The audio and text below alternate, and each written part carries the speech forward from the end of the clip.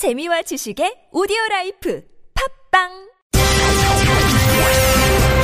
Bringing you stimulating discussions on current affairs. Discover the best of news and current affairs. Prime Time on TBS EFM. Well, Russian President Vladmir Putin and Prime Minister Shinzo Abe wrapped up a two-day summit today focusing on economic cooperation as well as a stalled territorial dispute that has prevented both countries from signing a peace treaty to end World War II. For Putin, the summit meeting marks his first official visit to a G7 country since Russia controversially annexed Crimea in 2014, and questions about how the Russian leader's visit will affect the geopolitical dynamics in the region remain. Obviously, South Korea is a part of this region. To give us some expert analysis, we're very pleased to be joining us from Temple University political science professor James Brown. Hello. Hello. Thank you so much for joining us, Professor. My pleasure. The summit just ended. Can you just give us your overall assessment of this? Well, I think overall it's the Russian side who is going to be happier about this. From the Japanese side, the real priority was to try and make progress on the territorial dispute. The Russian side was more keen to talk about economic cooperation. And of those two things, we've seen no real significant progress on the territorial issue, but we have seen some interesting economic cooperation deals being signed. So as I say, I think it's the Russian side that will be happier. So no major breakthroughs as far as what's been determined, I guess for our listeners' sake, the Kuril Islands or the Northern Territories, and how that can ultimately, I suppose, lead to a more warmer relationship between the two sides. Nevertheless, it does seem like both leaders have been making efforts to engage each other more often. From the Japanese perspective, Professor Brown, what is the calculation behind this? Japan, of course, puts very high priority on maintaining a good relationship with the United States. We know that the U.S., it's sort of a transitive property, doesn't necessarily have great relations with Russia right now. What are the diplomatic and political calculations behind Abe's engagement with Putin? Well, I think there are two main things here. The first of them is Prime Minister Abe's very strong kind of personal connection to this issue. He is really determined to try and resolve the territorial dispute, to sign a peace treaty with Russia. And this is connected actually with his father.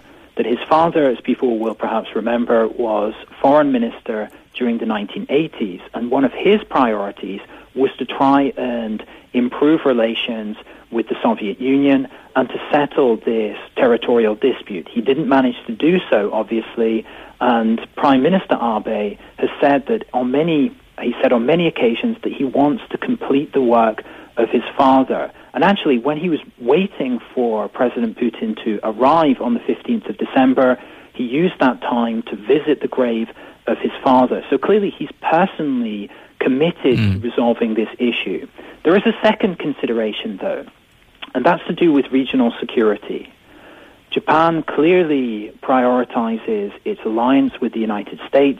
That is the backbone of its security. But it is always concerned that perhaps if that commitment were to be in any way undermined, then Japanese security would be in a really dangerous situation. So, in order to improve its security, Japan has been exploring, at least to a reasonable extent, other options. And one of those options is to improve relations with Russia. Now, clearly Japan does not think that it's going to develop a full alliance with Russia. This is rather about trying to draw Russia, at least to a certain extent, away from China and to prevent what would be really a strategic nightmare for Japan of having both a hostile China and a hostile Russia coordinating their activities against Japan. So in essence, although he obviously wishes that would not become the case, but hedging his bets in terms of an engagement policy with Russia, keep them on Japan's side, so to speak, because the main focus and the main challenge for Japan in this region has been and always will be is China. Yeah, that's exactly right. And The real worry would be if Russia and China started to coordinate their activities with regard to the East China Sea, the South China Sea. If that were to happen, then that would be a real problem for Japan. So trying to build at least some security relationship with Russia, draw Russia at least a little bit away from China, that would be very helpful. It's clear that they do obviously consult with the United States on various issues. You would expect that the United States perspective would be a little bit less, I suppose, enthusiastic about this engagement, or do we know anything about that as far as how the Americans feel in regards to Russia? Yeah, we do. There was a phone call from President Obama in February to Prime Minister Abe saying that, well, we're not really quite sure if you should be pursuing closer relations with Russia. And also, apparently, the American side has not been too pleased about the development of this Putin visit, which has just concluded. They understood that it was going to be a much smaller occasion, focused just within Yamaguchi and on the territorial dispute, and instead the visit has become a much larger affair and focused within Tokyo as well, and economic cooperation. So they've been quite worried about this. However, it's obviously the end of the Obama administration, and soon President Trump will be coming in, and of course we're expecting Trump to take a less hostile stance towards Russia. So in that regard, perhaps U.S. pressure on Japan to give up on this policy would be reduced under a Trump presidency.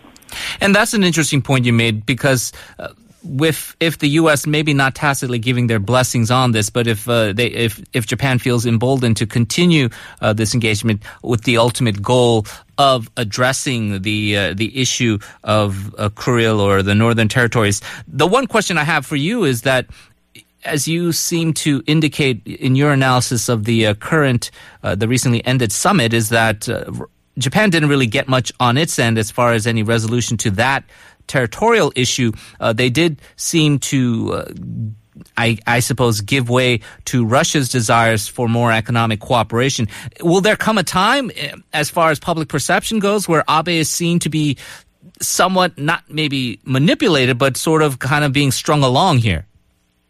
Yeah, I think that's good analysis. I think that will eventually happen if no real progress is made. For the time being, however, the Japanese side will present the Putin visit as being just the first step. Privately, they will be disappointed that not more was achieved. There was an agreement on discussions about joint development on those disputed islands, but overall they'll be a little bit disappointed. They'll hope, however, that next year they can have further discussions and that this will actually eventually lead to some sort of deal. If that doesn't happen, however, eventually there will be increased opposition to Abe's Russia policy, and it might have to be abandoned. We should remember, however, that Abe is an unusually strong Japanese prime minister. He has relatively high approval ratings, meaning that he can resist a lot of domestic criticism. Right. When we talk about then the islands and how it has been such a high priority for Japan, particularly for Abe, can you just sort of suss through what exactly are the points of contention that need to be resolved? What can feasibly be done here? Because people know about the Senkaku Diaoyu Islets dispute. People certainly here in Korea know about Dokdo, and a lot of this, the dynamics have to do with the whole cliche possession being 9/10 of the law. Korea possesses Dokdo, Japan likewise with Senkaku, and then now Russia with the Northern Territories. What are they trying to find a middle ground on? Yeah, these things often become very kind of complicated. We're talking about legal issues, historical issues, but to simplify, the difference between the two sides is that Japan now seems willing to agree to the transfer of 2 of the islands, plus some sort of arrangement to continue talking about the status of the larger 2 islands, or to have some sort of enhanced access to them. So Japan willing to accept 2 plus something in addition. The Russian side, however, is unwilling to offer any more than just the 2 islands, and that would only be after the signing of a peace treaty. The Russian side is also worried that if they were to transfer any islands, then they could end up with U.S. military bases being stationed on them. So they would want a guarantee from Tokyo that after any transfer, there would be no U.S. military on there. And so we still have that gap between the two sides. Russia offering 2 islands on condition of some guarantees being given, and Japan pushing for 2 plus some additional arrangements. Now, you'd think that maybe that gap could be bridged, but in actual fact, that gap has remained very solid, and as we've seen from the Putin visit, there are no signs of that gap between the two sides being closed anytime soon. Does this dynamic remain? We talked about the sort of shift in tone if Donald Trump becomes president of the United States, but if Abe were to leave office in a number of years, would his successor necessarily give this much political capital to that issue? No, I think it would be very unlikely that Abe, as I said, has a real personal connection with this issue. He's also a strong enough leader domestically to take some risks when it comes to foreign policy. When he is finally replaced in office, I think that probably that prime minister would be less personally connected with this issue and perhaps wouldn't have the strength domestically to really try and pursue this rapprochement against the interests of the United States and also against some domestic opposition within Japan. So this is very much something which is unique to Abe and his premiership. And the final question then, how do you foresee the relationship between Japan and Russia evolving? Very unpredictable elements, including Trump, including how China is dealing with the dynamics in the region, and of course all the tensions that remain among all these various players.